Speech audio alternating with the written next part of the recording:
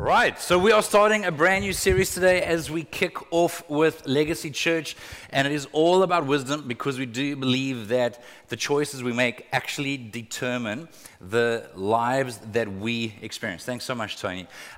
So possibly you are mindful and aware of the fact that right now you are experiencing in pretty much every area of your life to some extent or another the results of the choices we've made in the past, right? So even when you've had to face circumstances that are out of your control, that are out of my control, how we respond to those things that are out of our control are largely influencing the kind of life that we are experiencing at the moment. There is so much to be said for wisdom. And I believe it's one of the great things that God wants to actually offer to us, to those that look to Him, to those that are humble. I love how Proverbs chapter 2, verse 6 says that the Lord grants wisdom. He is the source of wisdom. From His mouth come knowledge and understanding. He grants a treasure of common sense to the honest. How many of you know common sense isn't so common? Right? Like there's common sense and then there's common sense. So he grants common sense to the honest. We'll talk about that in a moment. He is a shield to those who walk with integrity. Think about that for a moment. Think about when you are tempted to compromise your integrity, to compromise your honesty, your morality, your responsibility, and everything in the natural looks like you're going to suffer because of it. And in some cases you will, right? There are choices that you'll make in this world that will actually cause you in the natural to suffer. But I love how it says that He is a shield to those who walk with integrity. And it's amazing how God can actually protect and lead us as we walk in integrity. Verse 11 says, wise choices will watch over you. Almost like it's a shield of protection, almost like it's this mother hen that's kind of helping guide and direct you as we submit to or surrender to wise choices. The choices I make determine the person I become, and so I'm pretty sure you want to make wise choices. And today, I want to take a look at the first choice, which is what we're simply calling the integrity choice. But we're not so much focusing on the word integrity as much as the word honesty. And the question, the choice that I'm wanting to leave with you today, that I'm hoping is going to haunt you in a good way, in the best possible way. And I have a strong sense that you're going to experience this, and you may not like it, is as you face choices in the week ahead, in the month ahead, in the season ahead, that in a healthy way, you're haunted by this question of, am I being honest with myself? Before anyone else, before anything, just am I actually being honest with myself? And then, just to help really drive the point home, I want you to add the word really. Am I being honest with myself? Really? I don't know about you, but I'm able to be honest without being honest really. Like I'm able to give a version of the truth that's not quite the whole truth. Like I can give myself a certain packaged version of, and it's not incorrect, but it's incomplete. And so the question for us is, are we actually being honest with ourselves really? Yeah. So every now and then I might just ask you to help me out, so that this isn't to patronize you. This is to get this to sink in. This is part of neuroplasticity. We actually want this stuff to sink into our minds and to actually even be rewired. So here's the question. Am I being honest with myself? Really? Wow, that's flat. I mean, you guys, this is a second service. You've had coffee, probably. Anyone not had their coffee that needs coffee? I feel nothing for you. You've had lots of time to have coffee. Come on. Am I being honest with myself? Really? Guys,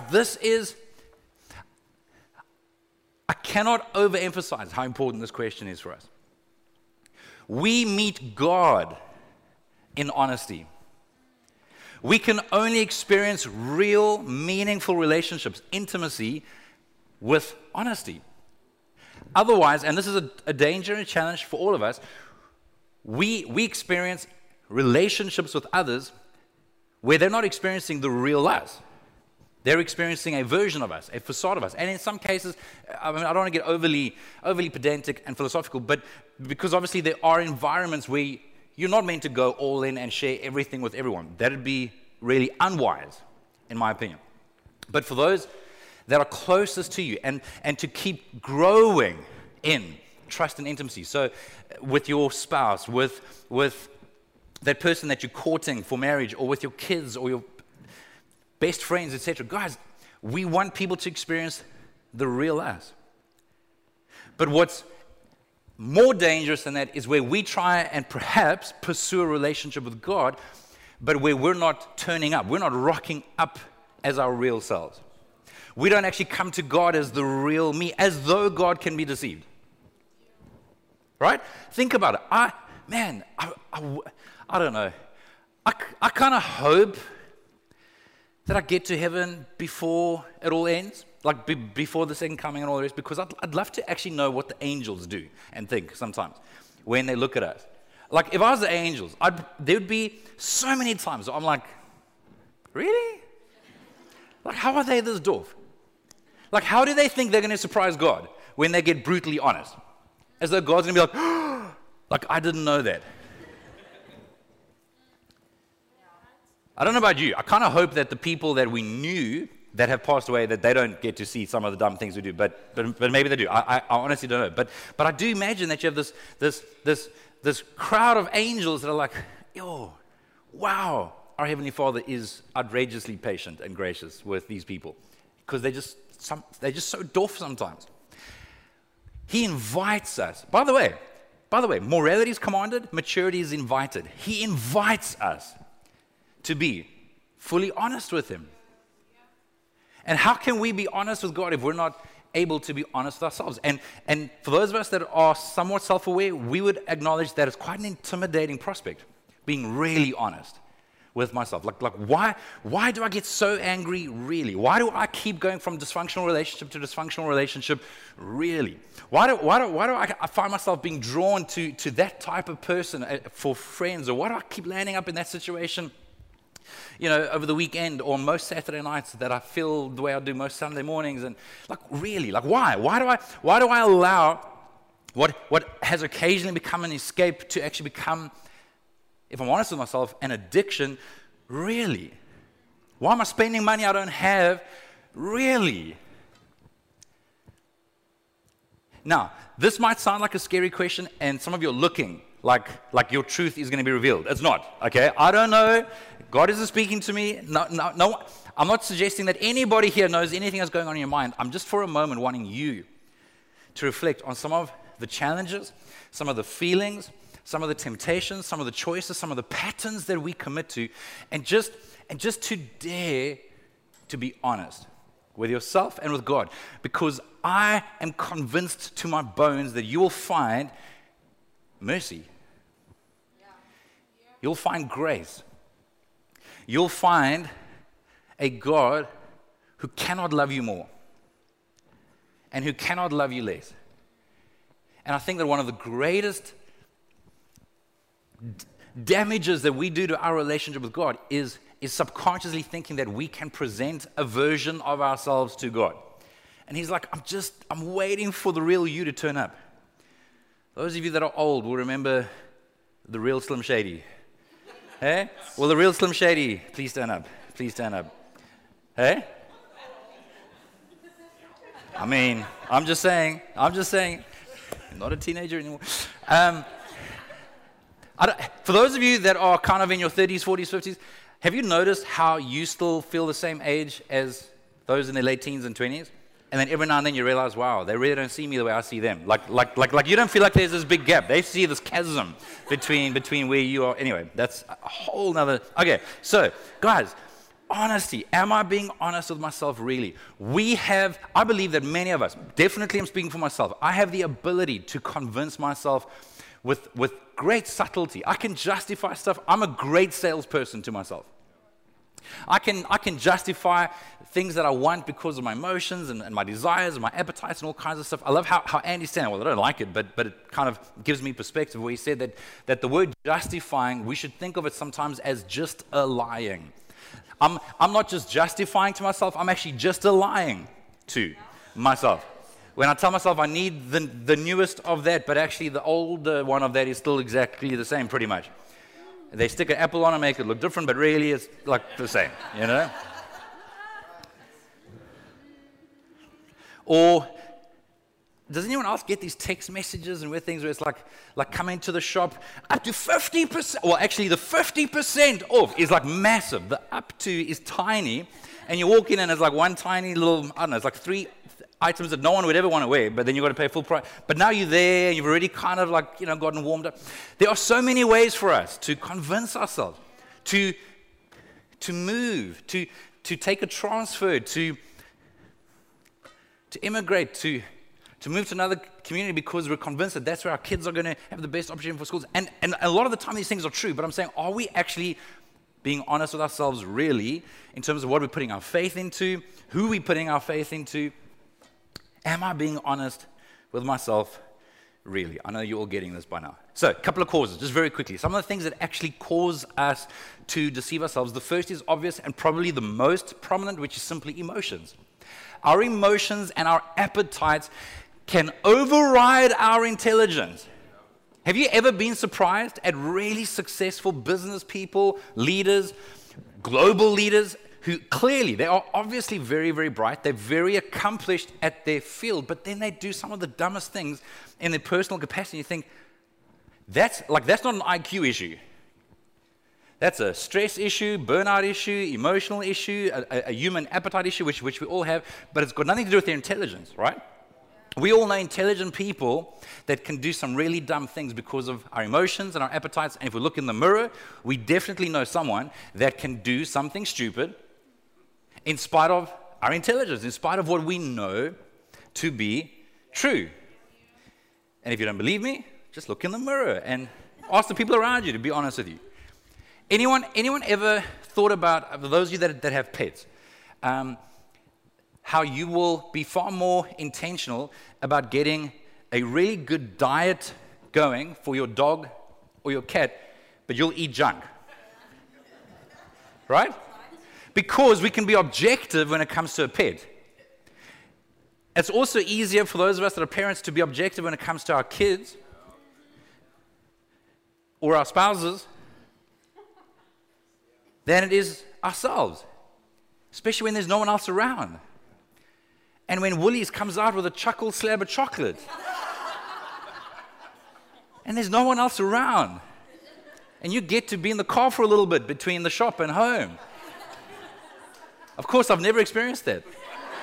But for those of you that have, I want to just tell you that I empathize and I feel compassion. Really.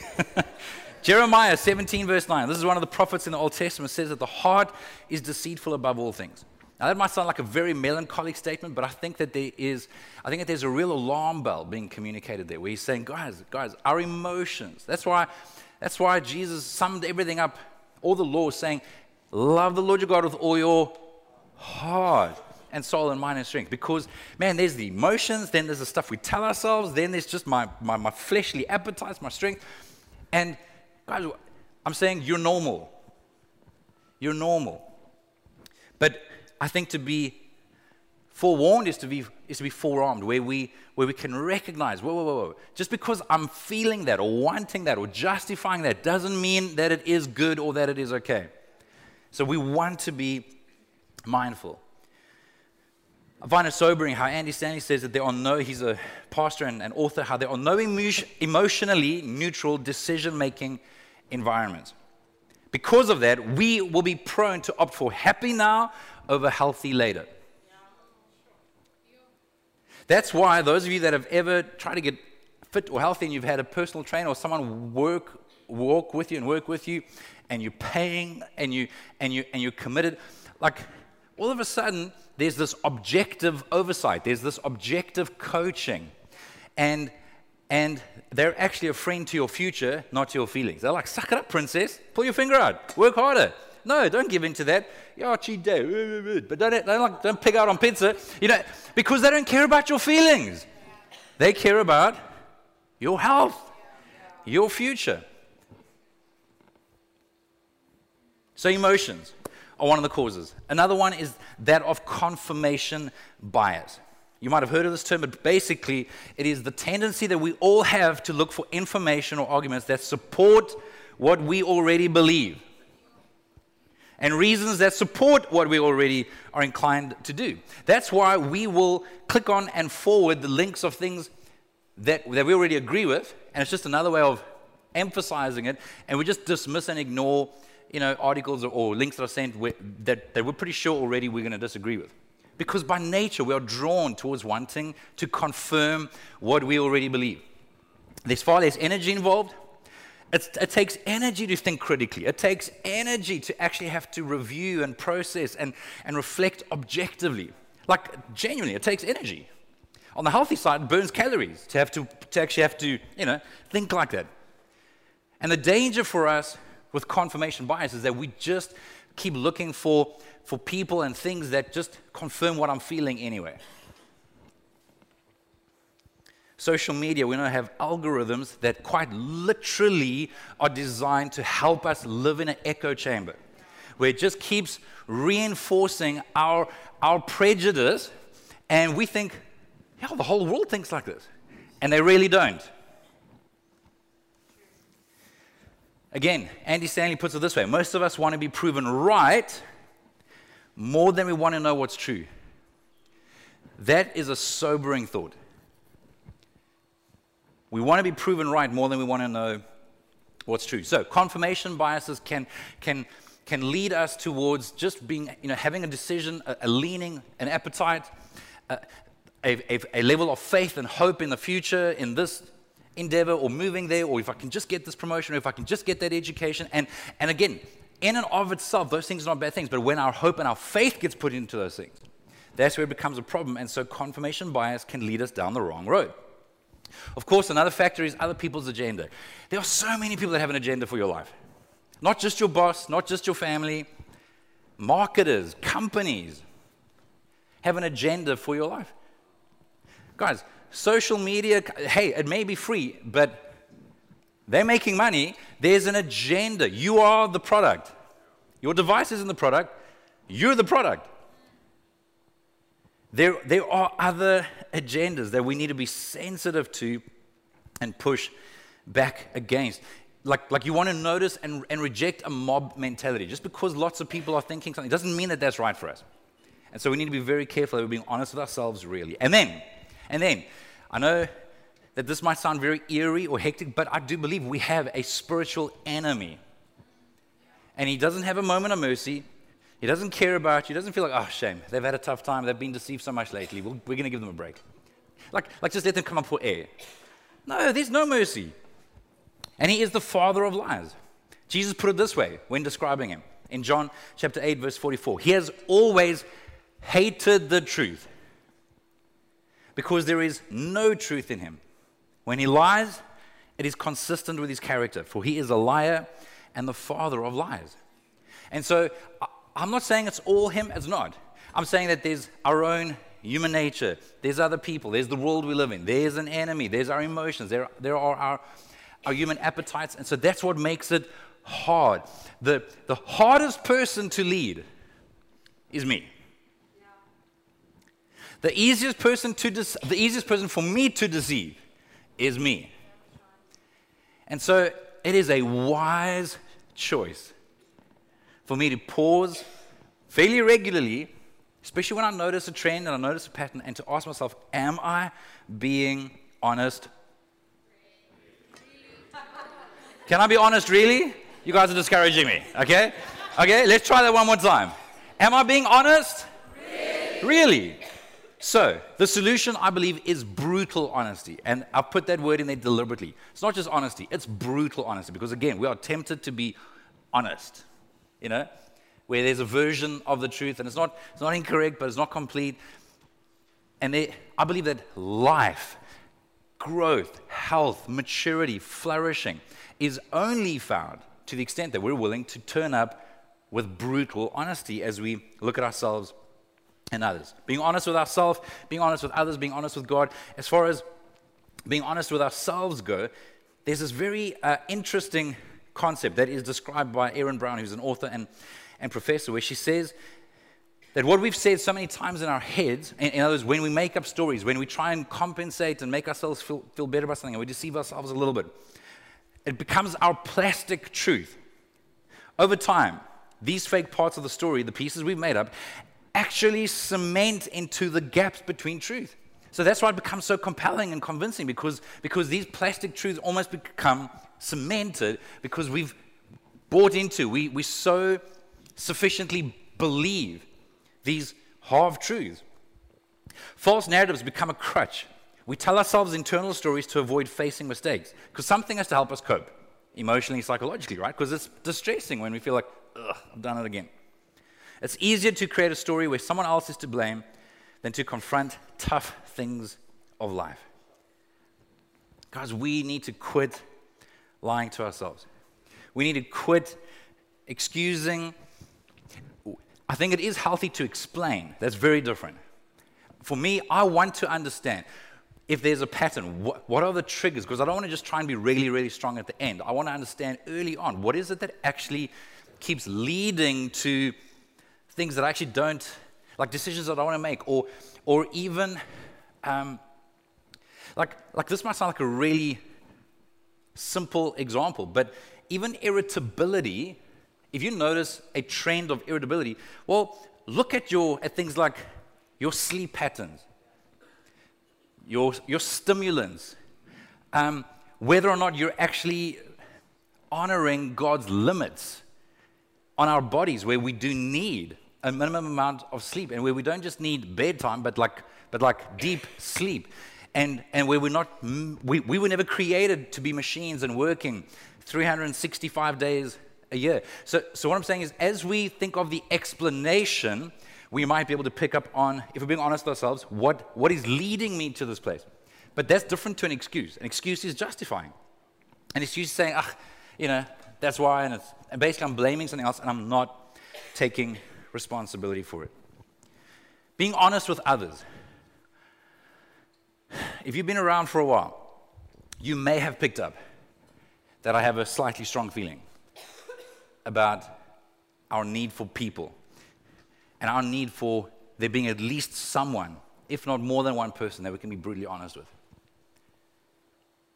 You might have heard statements like, you're only as sick as your secrets. That might sound like a dramatic statement. I believe that so much of the trauma, so much of the grief that people experience on different levels is because we're not living in the freedom of at least being honest, transparent with at least one other person. Even if it's a professional that's paid to be objective and to just not judge you, because it's a safe place. You might have also heard the statement that we confess our sins to God to find forgiveness, but we confess our sins to man to find healing. Yeah. And again, I am convinced that there is something that is hard to fully explain that is so true in the life that is found, the healing that is found in having at least one other person that you can just be honest with.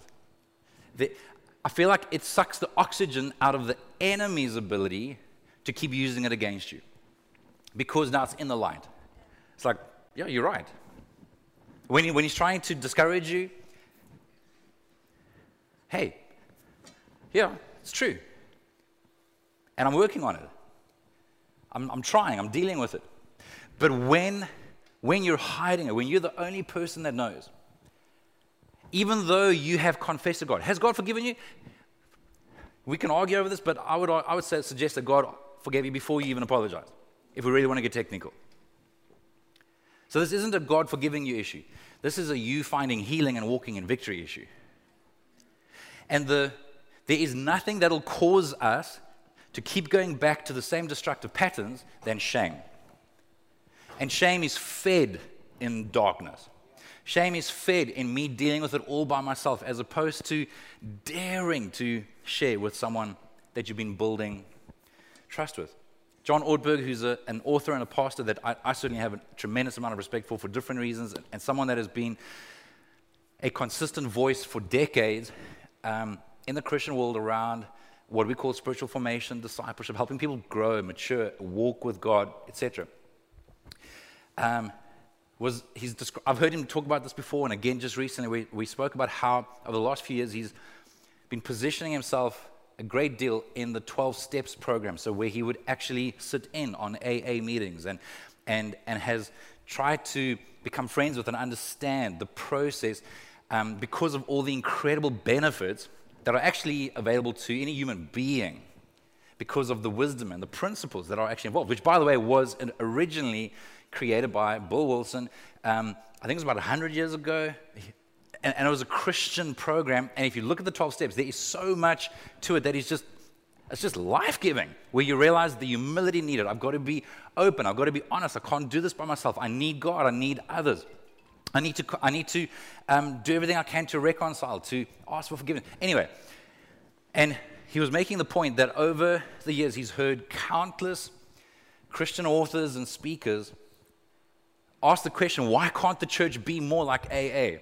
Why can't the church be more like this kind of safe environment where people can be vulnerable and where people can share their stuff and still be loved and all the rest?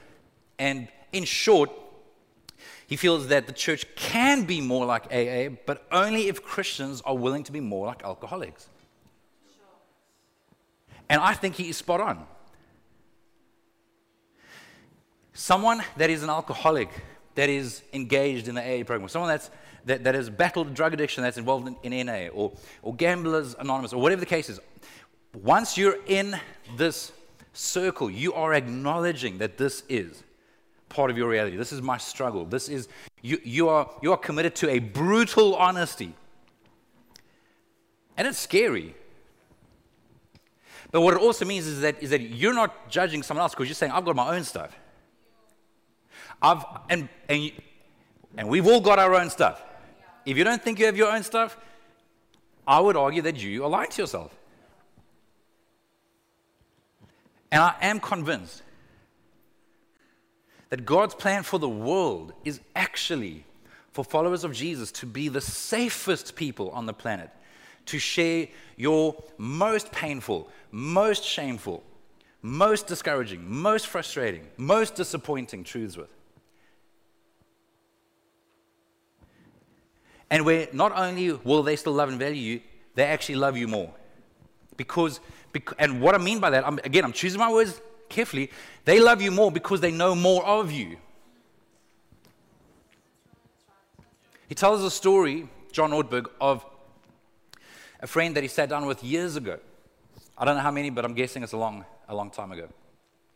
Where he personally felt challenged towards practicing. Because it's actually a practice. Confession is a practice. Don't wait. Don't wait to feel something or have an epiphany or the clouds to align saying, confess. No, it's actually a practice. One of the most life-giving practices, in my opinion. It keeps stirring up humility, vulnerability, depending on other people.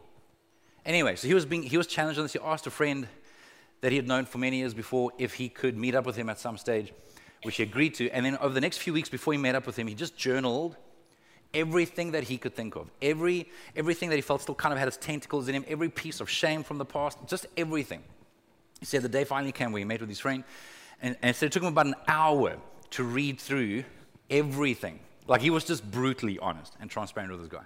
And he said at the end of this, he couldn't even look up to look at his friend. Like, he was too scared to actually look at his friend's face and response to him. And he said the first words out of his friend's mouth were, "I've never loved you more than I love you right now." And there are many things that I would love to see happen in and through our church, in and through Christians, and when I say Christians, sometimes I hate that term, and please don't be offended, but just because I think it means so many different things to different people, and a lot of the time it's a really disgusting thing that it actually means to people, but followers of Jesus. Not just people that tick a box, I mean followers of Jesus. Amongst a few things, one of my biggest burdens is that we would become the kind of people that someone could share their deepest pain, their deepest shame, and have you look at them sincerely. And the only way to do that sincerely and not fake it is if you remain humble with God and you are constantly reminded of what God is forgiving you of all the time. And where you can look at them and say, "I love you. I'm with you. You don't have to have answers. You don't have to have next steps. In fact, I would argue that the deeper the pain, the fewer the words. So much pain has been caused over the years by Christians, both real Christians and not so real Christians, by the church, because we haven't been able to manage the tension between someone struggling with something and trying to follow God. And I've seen people that have landed up trying to kill themselves, in some cases throwing themselves in front of trains. Just in so much pain. And the Church of Jesus Christ should be a place where people that are in pain can come and find hope and healing. And not an ounce of self-righteousness, but a grace and a compassion that even though you may not be able to relate to that particular application, that particular iteration of that battle, of that addiction, of that whatever, that you can value the human being who is made in the image of God. And so I'm just begging you, if you're a parent, an uncle, aunt, grandparent, you're a leader, you're a teacher, you're someone that people may confide stuff in, please, for the love of everything holy, can your first response be one of compassion and value and grace? There are just way too many stories of people that have felt correctly or incorrectly judged, rejected. And the irony is that stuff just causes the person to struggle more because it was an escape to begin with. Maybe not for you. Any pattern in my life, it's often an escape. It's a way to medicate something so let's deal with it instead of having more pain to have to escape from and medicate. The church can be more like AA if Christians are willing to be more like alcoholics. Erwin and I actually a few of us had a situation earlier this week where we found Sue and Taylor were arriving back at the church and found a guy bleeding in the park across the road and called us urgently. Long story short, well, actually we don't even know exactly what happened, but I mean he was bleeding all down his face and all the rest, and he seemed like he was in shock. We weren't sure. Long story short, we were with him for a long time, and then it seemed like there was probably some mental illness challenges and all the rest. Took him to the ER, they fixed him up and got him committed to Somerset Hospital. But this guy was in so much pain. Not physical pain. He was bleeding on the outside, but he was aching on the inside. Nobody will come. Nobody cares. Like the last thing he said to us was, "Why do you guys care?" Because we still said to him, "Hey," because he lives across the road from the church. Did this bother me and Erwin? Yes, it bothered me and Erwin. We were like, "Hey man, come visit." Like, why do you guys care? And we said, just, "Hey, we're there like every day. Just come whenever you're done, whenever you're ready. Just come and check us out." How much do I have to pay to belong to the church? This is a 32-year-old man with a child. I'm just saying, there's a lot of, I mean, that's an extreme example, but yes, guys, I'm telling you, there are so many people, and many of you are sitting here, you know that if you actually stop and think about it, there's pain.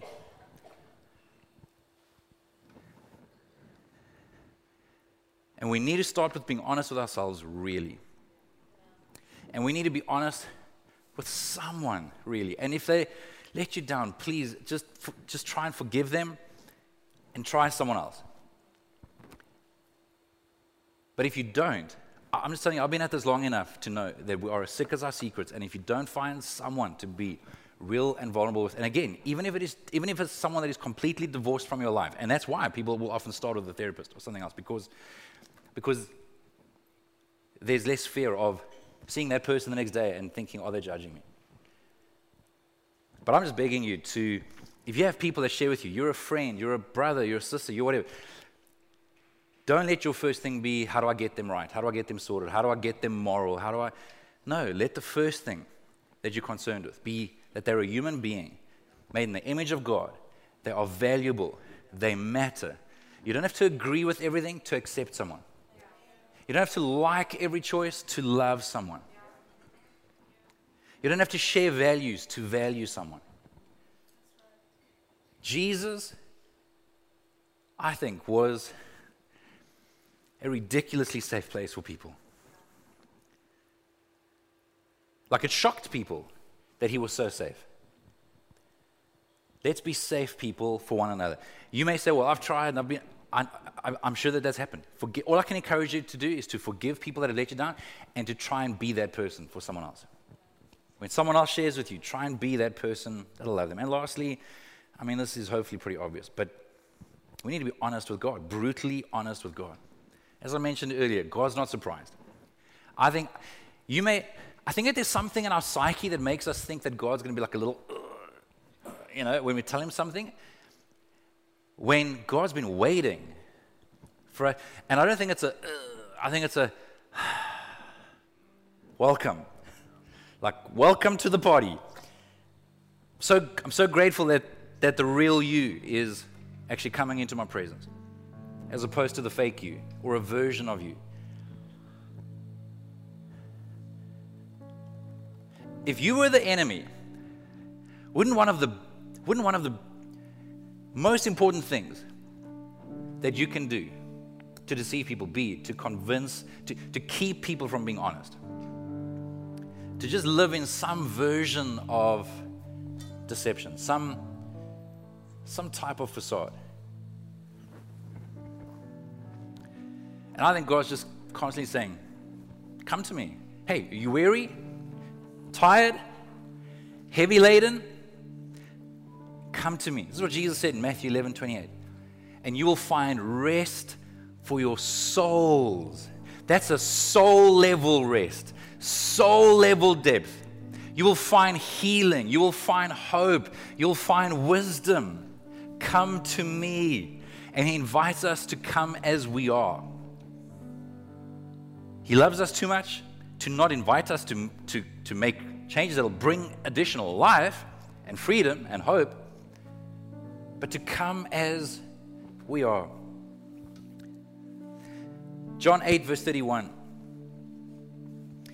Jesus said to the people who believed in him, you are truly my disciples if you remain faithful to my teachings, and you will know the truth, and the truth will set you free. That verse has been quoted, misquoted, abused, misused. But read it in context. Jesus said to the people who believed in him, so they're already believing, you are truly my disciples if you remain faithful to my teachings. In other words, if we actually follow the way of Jesus, if we practice the way of Jesus, and then, so that word know is not just know, because I don't know about you, I know more than enough. That's not my problem. There's an experience. There's a knowing. You will know the truth, and the truth will set you free. Eugene Peterson in the Message translation puts it this way. Then Jesus turned to the Jews who had claimed to believe in him. He said, if you stick with this, living out what I tell you, you are my disciples for sure. Then you will experience for yourselves the truth, and the truth will set you free. Ladies and gentlemen, I'm just inviting you to come to Jesus as you are, to turn up as the real you, to be really honest. And I think that you'll find that the truth sets you free. Come on, stand with me, please. As you do that, just practically, I think the simplest advice I can give you